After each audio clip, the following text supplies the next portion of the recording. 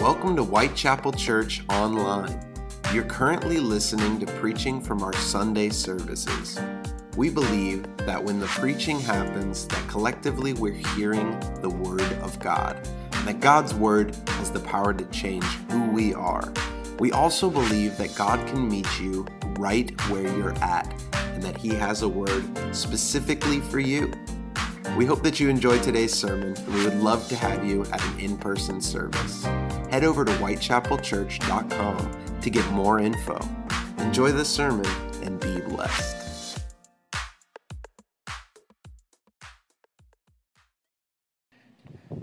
I want to ask you to do two things for me this morning. We are going to look at Galatians, in the book of Galatians this morning. And so if you would turn over to the book of Galatians this morning and stick your finger in chapter 5, and then take a look at Acts chapter 4. Galatians 5 and Acts 4. And I'm committing a preaching not rightness this morning and doing two passages. But I've done that for a couple of weeks, and so you came back, so I'll just keep doing it, I guess. So Galatians chapter 5 is where we are going to get to, but we're going to start in Acts chapter 4. A couple of weeks ago, we started talking about the unfulfilled God dreams that He has for Whitechapel.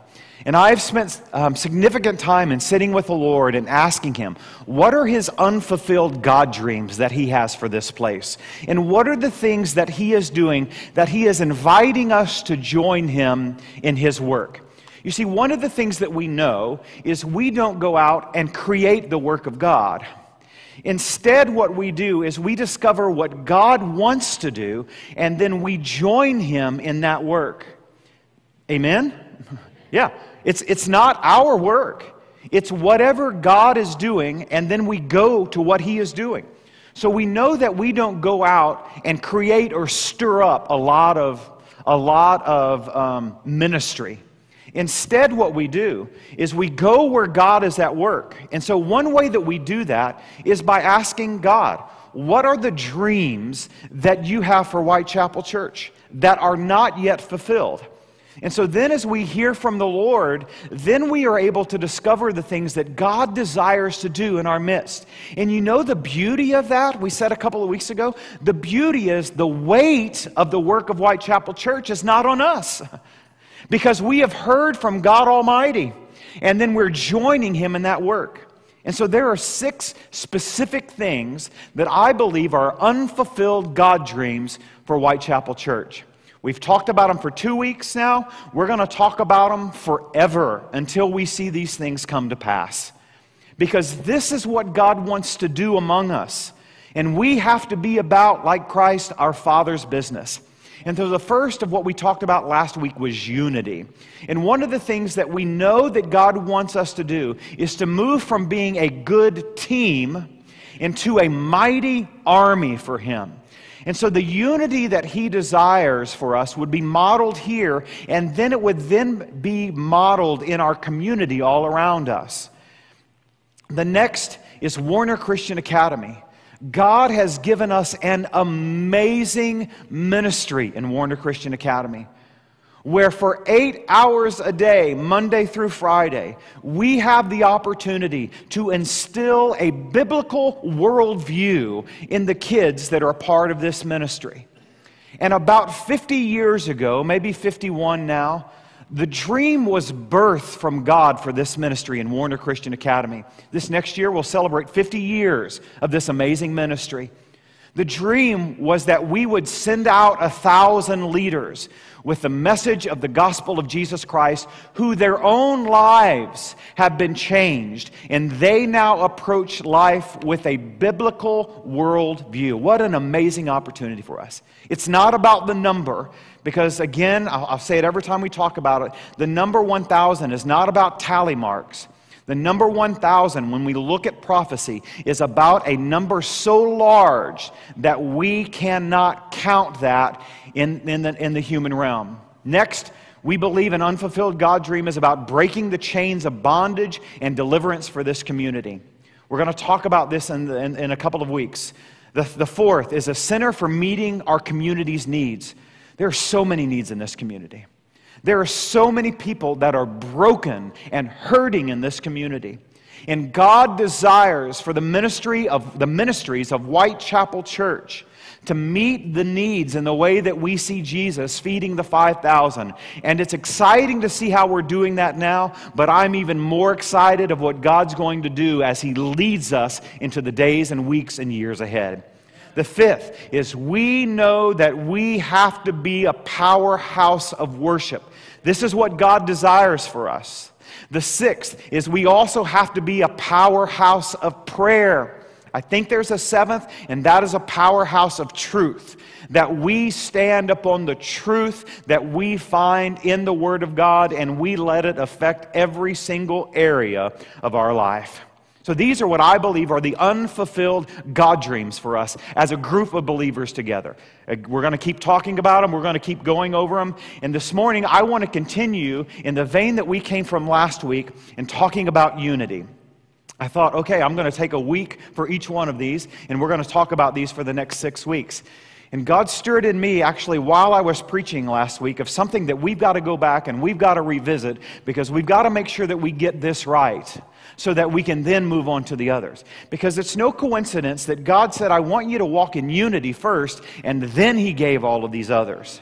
We've got to talk about this so that we make sure that we are walking the path of unity.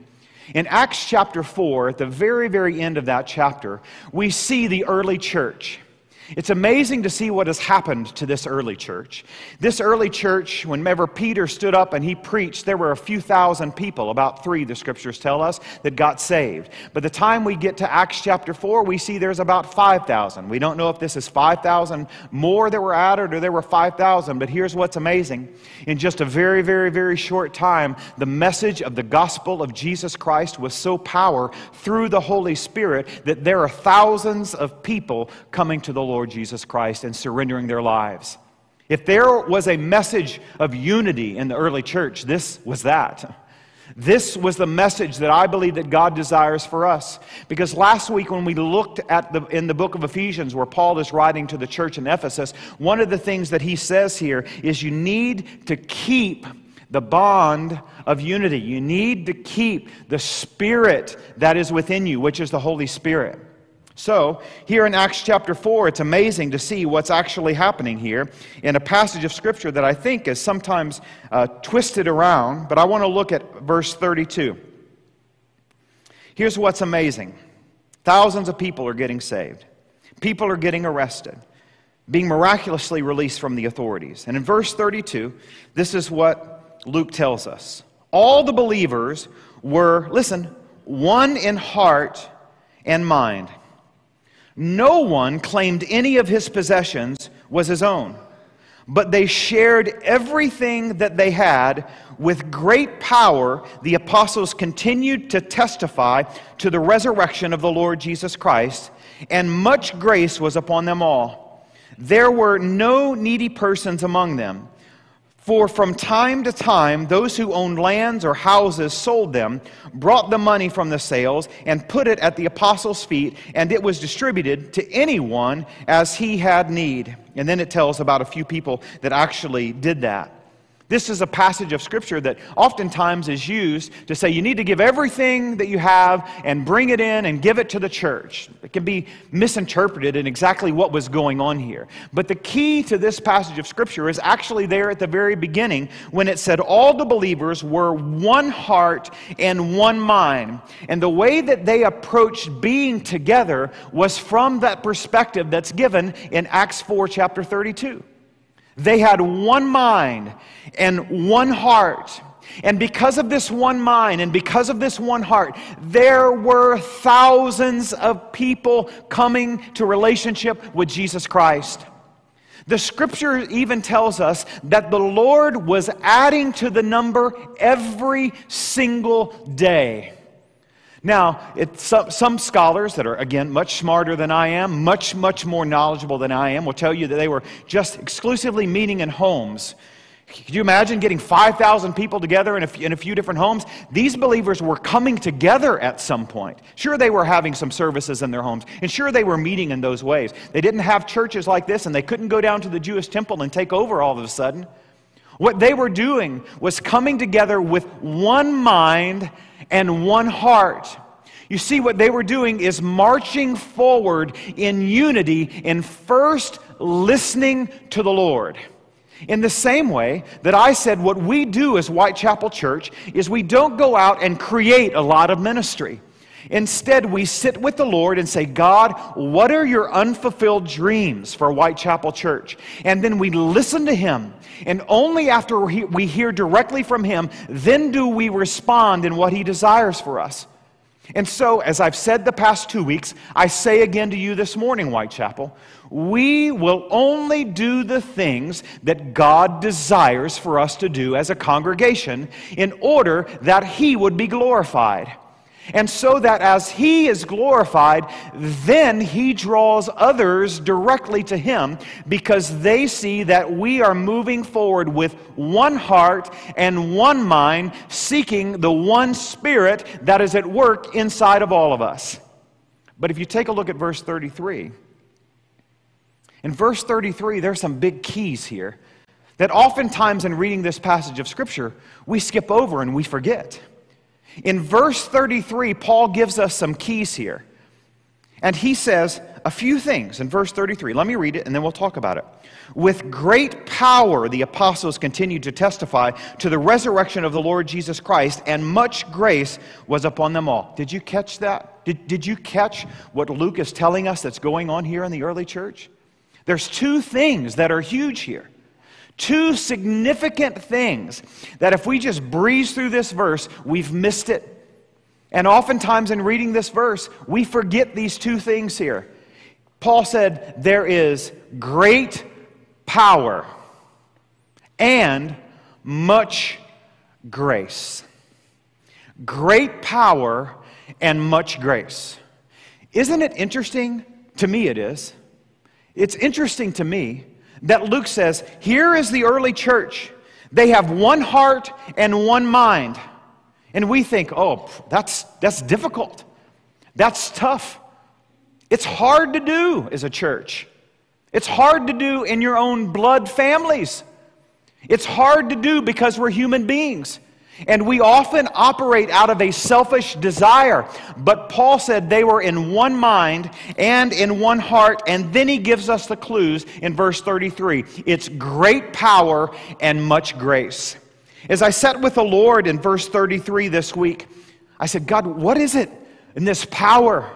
And what is it about this grace that was so freely given in the early church that thousands of people were coming to know you? He reminded me, back in January, I preached a message. It was the 17th of January. I went back and I looked it up. That Whitechapel is to be a place of grace. As I went back to that, I thought, oh my. You told me in January that we have to be a place of grace. And then when we get to April, you're telling me that that He has an unfulfilled God dream for Whitechapel Church of unity. And then I discover that what He told me in January is linked to what He told me in April, that we have to be a place of grace. That's who we have to, that has to be in our spiritual DNA. That's what we were talking about back in January. That has to be who we are. That is who the early church was when they were of one mind and one heart, and when they were operating in unity. They offered grace because they knew that there was no one perfect except for Jesus Christ. And this power that they were operating in fueled the grace that they so badly needed in spreading the good news of the gospel. The early church was full of power and they were full of grace, and yet we get to the church some 2,000 years ago and I say, where is our power and where is our grace? I'll tell you, God is leading us back in an unfulfilled dream that He has for us, that we would be full of power and full of grace. And I believe the grace that He desires for us to pour out onto this community is the same grace that we desire for Him to have for each one of us whenever we mess up. I believe the grace that God desires for this greater Daytona area is a grace that is an immediate grace whenever they walk outside of the bonds of Christ. That's what we want God to do, right? We want God to say to us, God, I messed up. Will you please forgive me? And we want it immediately. But yet when it comes for other people, we think, oh, hold on here. Let's slow this grace down just a little bit so that we make sure that we can measure and we make sure that we are able to see the grace that has actually been received here. Listen to me. God has unmeasurable grace whenever we put Him first. But whenever we want grace out of selfishness, it's no longer grace. It's a selfish desire that He is going to reveal. And here's the great thing about grace. Here's the amazing thing about grace. It's always there whenever it is a pure intention from our own heart. So it's not, God, I messed up, give me grace. God, I messed up, give me grace. It's, God, I messed up, give me grace, and I'm not going back to where I once messed up. And that's the great power of the Holy Spirit. It's great power, and it is also God's grace. With great power, the apostles continued to testify to the resurrection of the Lord Jesus Christ, and much grace was upon them all. So you think, how is this possible? And what is this power? If you'll take a look at verse 8. Verse 8, just a couple of words here in Acts 4:8. It says, then Peter, filled with the Holy Spirit. There's the power. There's the power.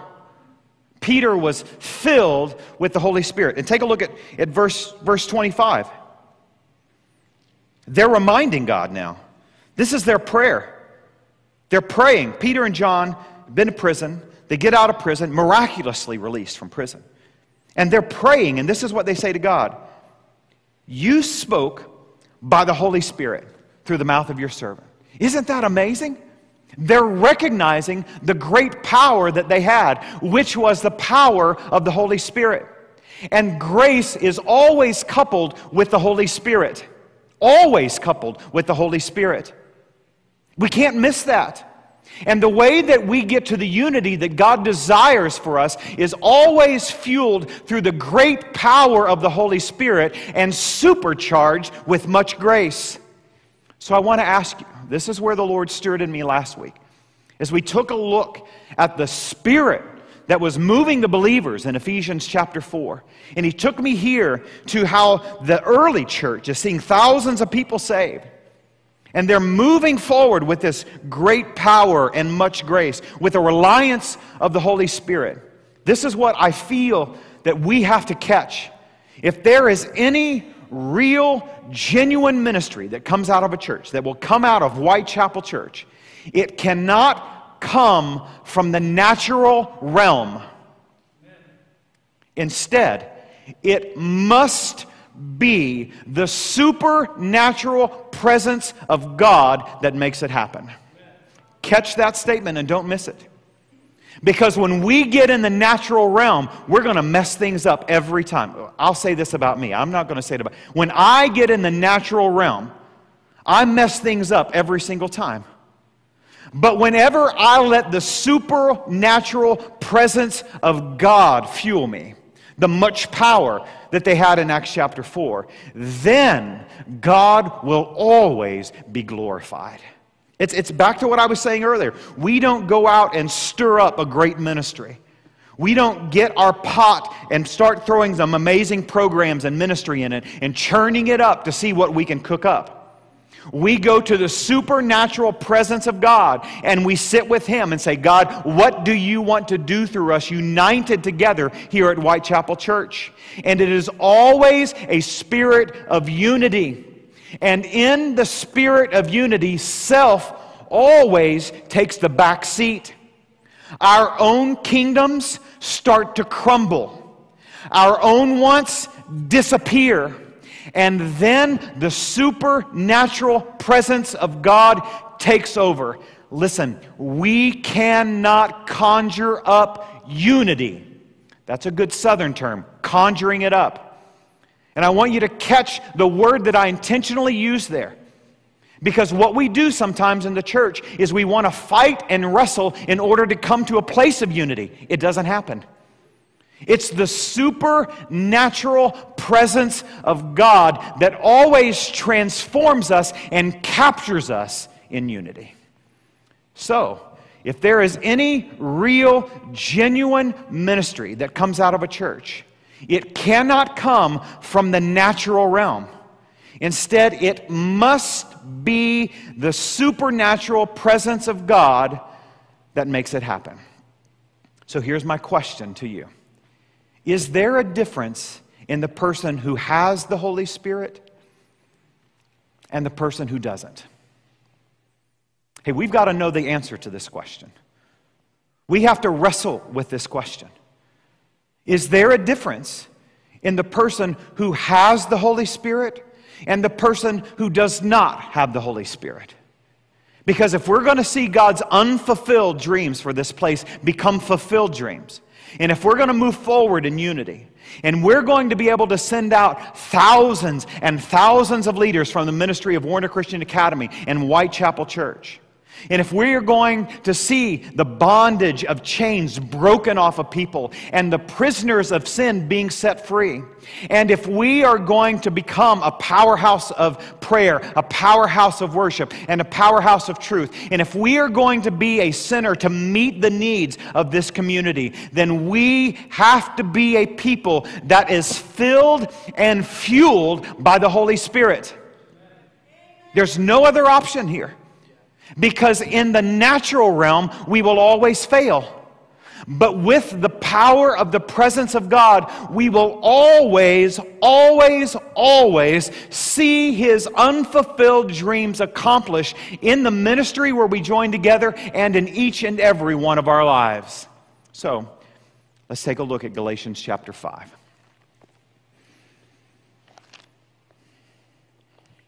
Galatians chapter 5, let's take a look at verse 16. This is the command of Paul. Remember, it's the same Paul that wrote to us last week that we have to keep the unity of the Spirit. This is what Paul says in Galatians 5:16. So I say, live by the Spirit, and you will not gratify the desires of the sinful nature. Isn't that an amazing verse? Simply live by the Spirit. If there was ever a verse to push us deeper into unity with God, that's the verse. We could just take those first four words there. Live by the Spirit.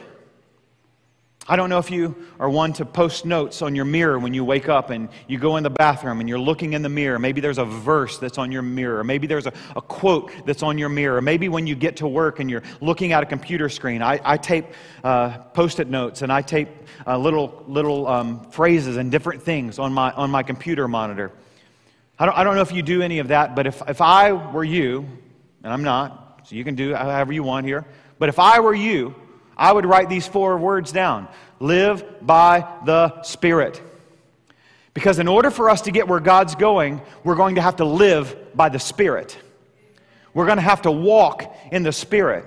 We're going to have to let the Spirit guide us. We're going to have the Spirit give us knowledge. We're going to have the Spirit give us the fuel, the energy, and the resources in order to get where God's going, or where God wants us to go.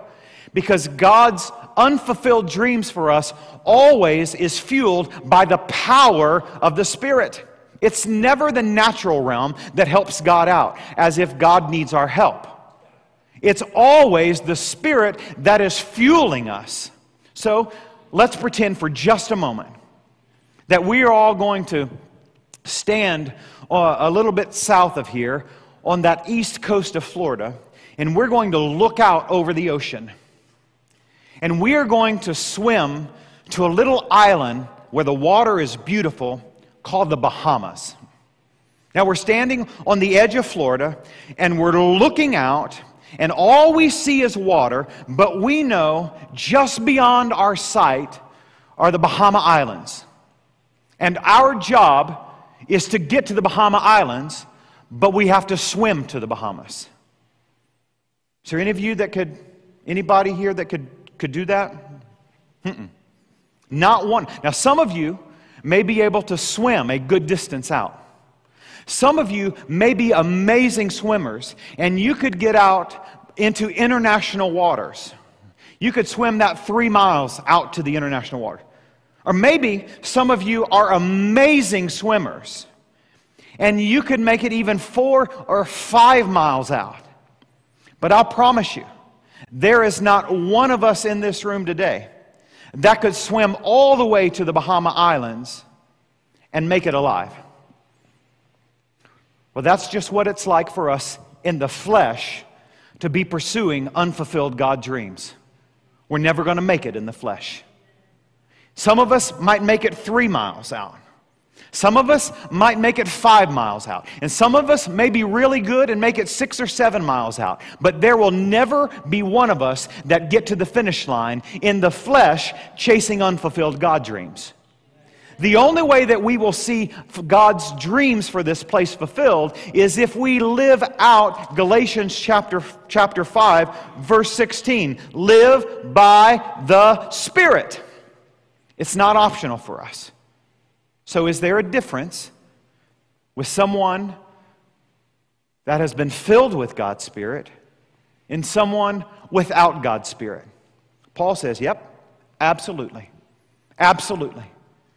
And there are times that we have a responsibility to each other to say to each other, I love you, and this is going to be a grace moment because I don't think you're operating in the Spirit.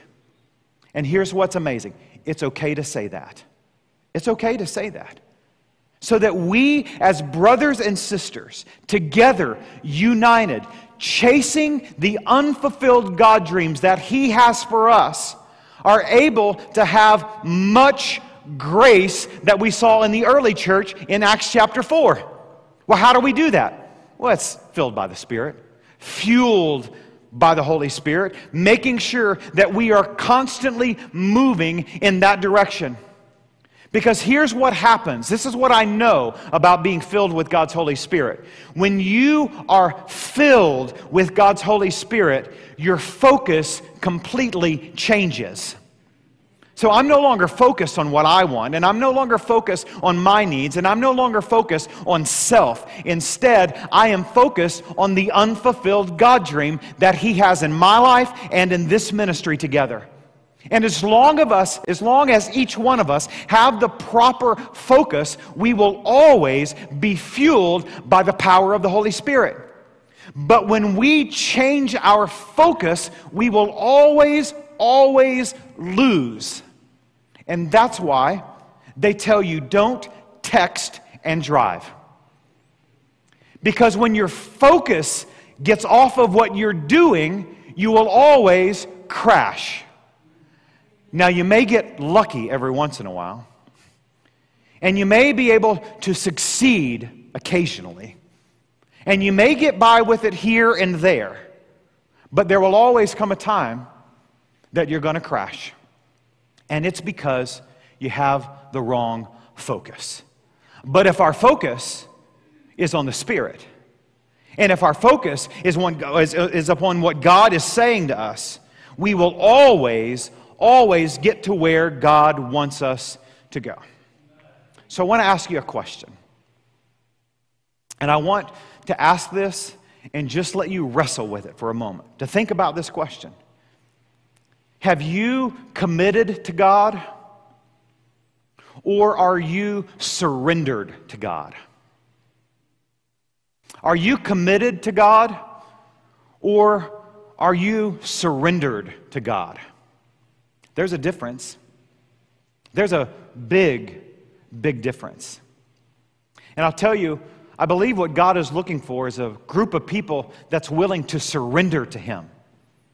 To move past the commitment to a deeper place of surrendering.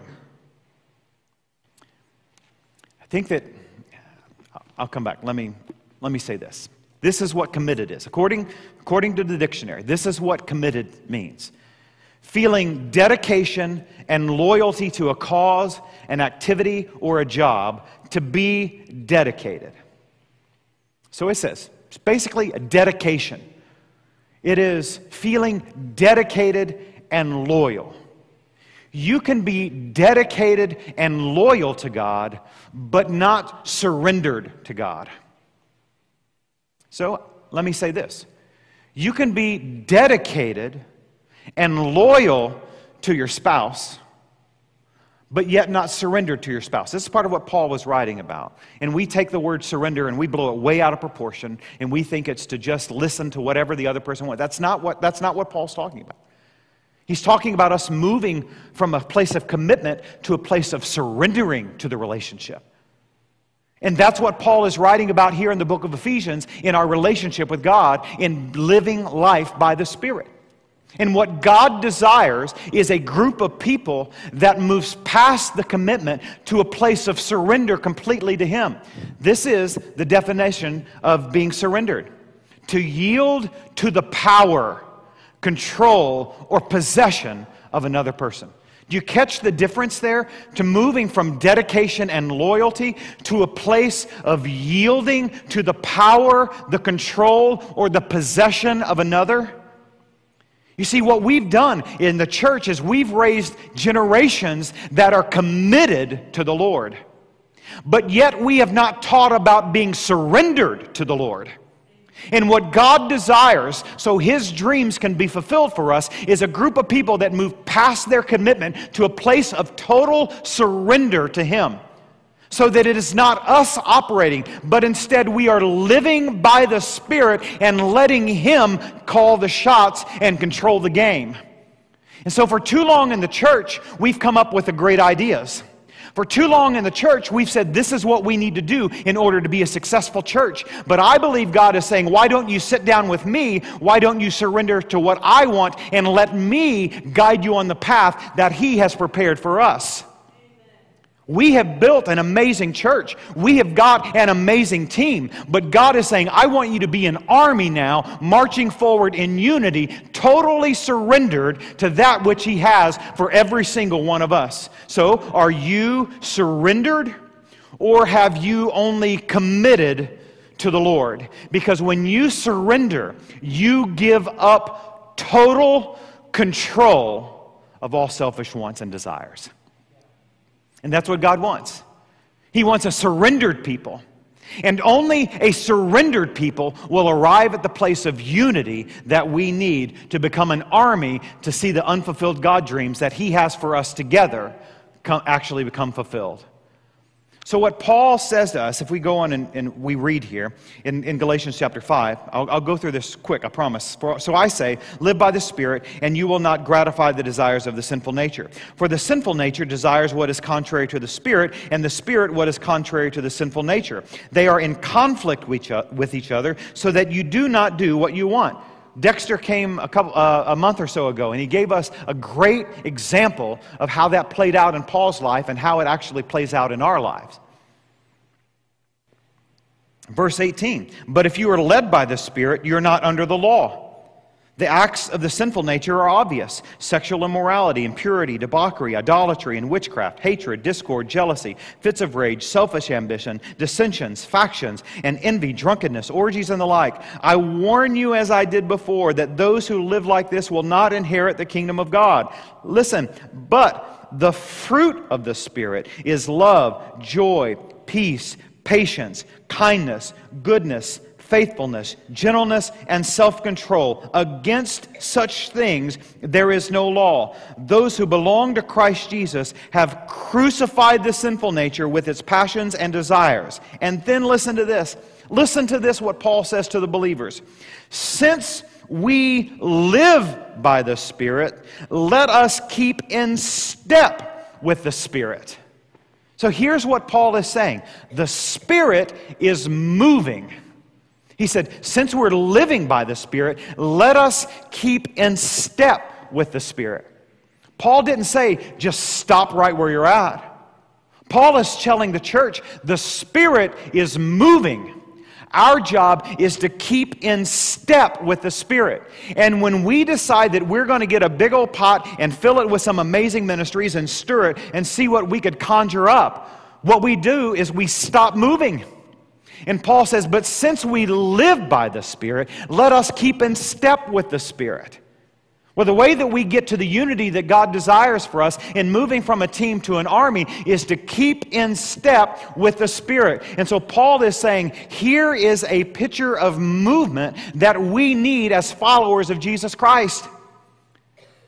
Being in step with the Spirit means that you are not content with where you are at right now, and you are not content in the place that Whitechapel is right now, but instead you desire in your personal life and in the life of the church to keep in step with the Spirit, because we are moving with the Spirit. And where He goes, that's where we're going to go. And what He calls us to do, that's where we're going to go. And what He calls us to give up and walk away from, we're going to walk away from it, because we are going to stay in step with the Spirit. And the way that we stay unified as a body of believers is to make sure that we are staying in step with the Spirit, because we're not committed to this relationship. We've moved past that, and we are totally surrendered to the things of God. So what happens is some of us get saved and we get stuck. There's no change and there's no movement. We come into a relationship with Jesus Christ. We are dedicated. We are loyal to that which God has called us to. But yet we get stuck. There is no movement of keeping in step with the Spirit. And so how do we know that there are some who have been filled with His Spirit and some who have not been filled with His Spirit? It's from the people that are stuck. And they're not moving in their walk with God. And so if you are in the same place today that you were weeks or months ago in your walk with Christ, you're stuck. You're stuck. And God wants to pull you out of that rut and get you in step in moving with the Spirit. God is moving, and we've got to keep in step with Him. We can't stay where we were, because who we were is not who He wants us to be. He is moving, and we have to stay in step with the Spirit. You can't, I read this past week, and I kind of chuckled when I read it. It says you can't walk in the Spirit and do what you've always done, because it didn't work. Because how God was moving yesterday might not be how God is moving today. And what God was accomplishing yesterday might not be what God wants to accomplish today.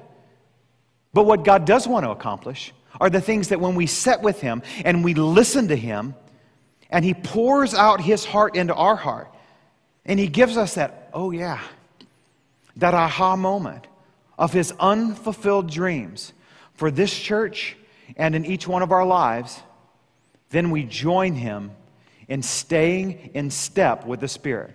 Since we live by the Spirit, let us walk by the Spirit. Another thing that I think that we have to ask ourselves this question is how is it that we can be filled with the Holy Spirit? If Paul says, live by the Spirit, and then he says, since we live by the Spirit, let us keep in step with the Spirit, what we have to ask ourselves is, how is it then that I can do these things? I have been committed, dedicated, loyal to Jesus Christ, maybe for decades. For some period, I've been there, and so I'm all in on that. But I've got to move past my place of commitment and get to a place of surrender to Him. And the way that I do that, I know, is to live in the Spirit, to walk with the Spirit, to keep in step with the Spirit. And so how is it that I go from this place of commitment to get to a place of total surrender so I'm staying in step with what God is actually doing? And I want to give you a few things as we end this morning of how you do it. First, it has to be a place of total surrender. Jot these down. It has to be a place of total surrender. You've got to get past the place of commitment to total surrender. That's what the believers were doing in Acts chapter 4 when we were reading about them. They said, God, I don't own my own possessions. I'm giving you my possessions. Use them however you desire to use my possession. You see, they were totally surrendered. They were committed, but yet they moved past their commitment to a place of total surrender. Now listen, I'm not telling you to sell everything you own and bring it in here to the church. That's not what we want. We want it to be a place of total surrender so that in the moment that God is speaking to you, you hear Him and are so surrendered that you respond to what it is that He's saying to you in the moment. The only way that you will get there is if you are living a life surrendered to Him. So what I would do, I would wake up in the morning, I would look in the mirror or look on my computer monitor and see the words, live by the Spirit. And I would then follow those words by saying, God, I'm surrendering today to you. The way that you live a life of surrender is one day at a time. Christy Lane did a fabulous job reminding us a few decades ago of this. One day at a time, sweet Jesus. That's all I'm asking of you. One day at a time. So wake up every day and say, God, I'm surrendering today to you. This is your day. Everything that I have in my hands, it's yours. I give it to you. The life that I have, the air that I breathe, absolutely everything, I'm surrendering it to you. Use it for your glory and for your honor. And you know what? Here's what I promise you you're going to see that happens. The things that you gave up, surrender to the Lord today, you'll have more the next day. And if you don't, that's okay. Because God's gonna take care of it because you're surrendered to Him. You're not living your own life. You're living the life walking in the Spirit, living it by the Spirit that He desires for us. The second is you have to get to a place of spending intimate time with Jesus Christ. You can't walk in the Spirit unless you're spending intimate time with Jesus Christ. In the same way that you will not have a good marriage if you are not spending that time together, quality time together that you need as a husband and wife. When you're not spending intimate time with Jesus, of just sitting in His presence, having a conversation with Him, you're not going to be able to live a life of surrender, of walking by the Spirit. It just will not happen. And so what I encourage you to do is to sit down with a piece of paper and a pencil and just start recording your conversation with the Lord. If God doesn't speak, just sit there. That's fine. Don't move past it. Ask God a question and just stay there. And wait for a response. I have to do that with my kids sometimes. I'll ask something. I think they think that they spoke an answer, but they didn't speak an answer. And so I'll repeat the question again. And sometimes I say, do you hear me? It's okay to say that to God. Because sometimes God wants to see if you're serious. And He wants to know if you are just going to go out from the questions you've been asking Him and start living your own life as if you've never even asked the questions. God wants to know, are you committed or are you surrendered? Because the committed people, He's just going to let you float to get to a place to where you have to surrender to Him and you're willing to walk by the Spirit. Here's what you have to do. You have to have an intimate time with Jesus Christ frequently. I'm not going to tell you you've got to do it every day. I'm not going to tell you you have to do it every morning. I'm not going to tell you you have to do it every night. I'm not going to tell you you have to do it whatever. Whatever that means for you. You'll know if you're walking by the Spirit. You'll know if you start to get a little selfishness and grouchy. You'll know, and if you don't, the people around you will give you the clues. You have to have an intimate time with Jesus Christ. No questions. The next thing is you have to live out Acts 13:2. Amazing passage of Scripture. And here's what they were doing. They were seeking the Lord in Acts chapter 13. And this is what they said, while they were worshiping the Lord and fasting. And then look what happens. The Holy Spirit said. If we were in math and we were writing an equation, it would be A plus B equals C. So here's how we would fill in that equation. Worshiping plus fasting equals the Holy Spirit said. You know, this was their intimate time with the Lord. They moved past their commitment to a place of total surrender. They were worshiping and fasting. What is fasting? It's giving up of your sacrificing the self. They were spending time worshiping the Lord and they were sacrificing something, and that's when the Holy Spirit said. You see, God was waiting to know if they were committed or they were just going to send these people out. And they were committed. And then they moved from a place of commitment to surrender. Because they said, God, whatever you want, that's what we're going to do. You have to surrender to the Lord. You have to spend an intimate amount of a time of intimacy with Jesus Christ, and you have to begin worshiping and fasting the Lord. And how do we do that? It's this right here. You've seen it a multitude of times on that screen. You have to simply sit with the Lord at the bottom of this triangle. You have to stay here and not move until He directs you. You can't run to the top, which is your assignment, a life, a marriage, a job, your family, whatever that is at the top of this triangle. You don't run to the top of the triangle. You wait and sit at the bottom of the triangle with the Lord. You stay there. You press in. You're spending that intimate time with Him. You're worshiping. You're fasting. You're waiting for direction. And then when He speaks, you move. The key to all of this is this time at the bottom of the triangle in listening to the Lord. The way that we get to unity, church, the way that we get to unity is to spend time listening. Thanks for joining us at Whitechapel Church Online. We pray that today's sermon blessed you and that you'll continue to join us as we lean into God's Word together. Until next time, have a great week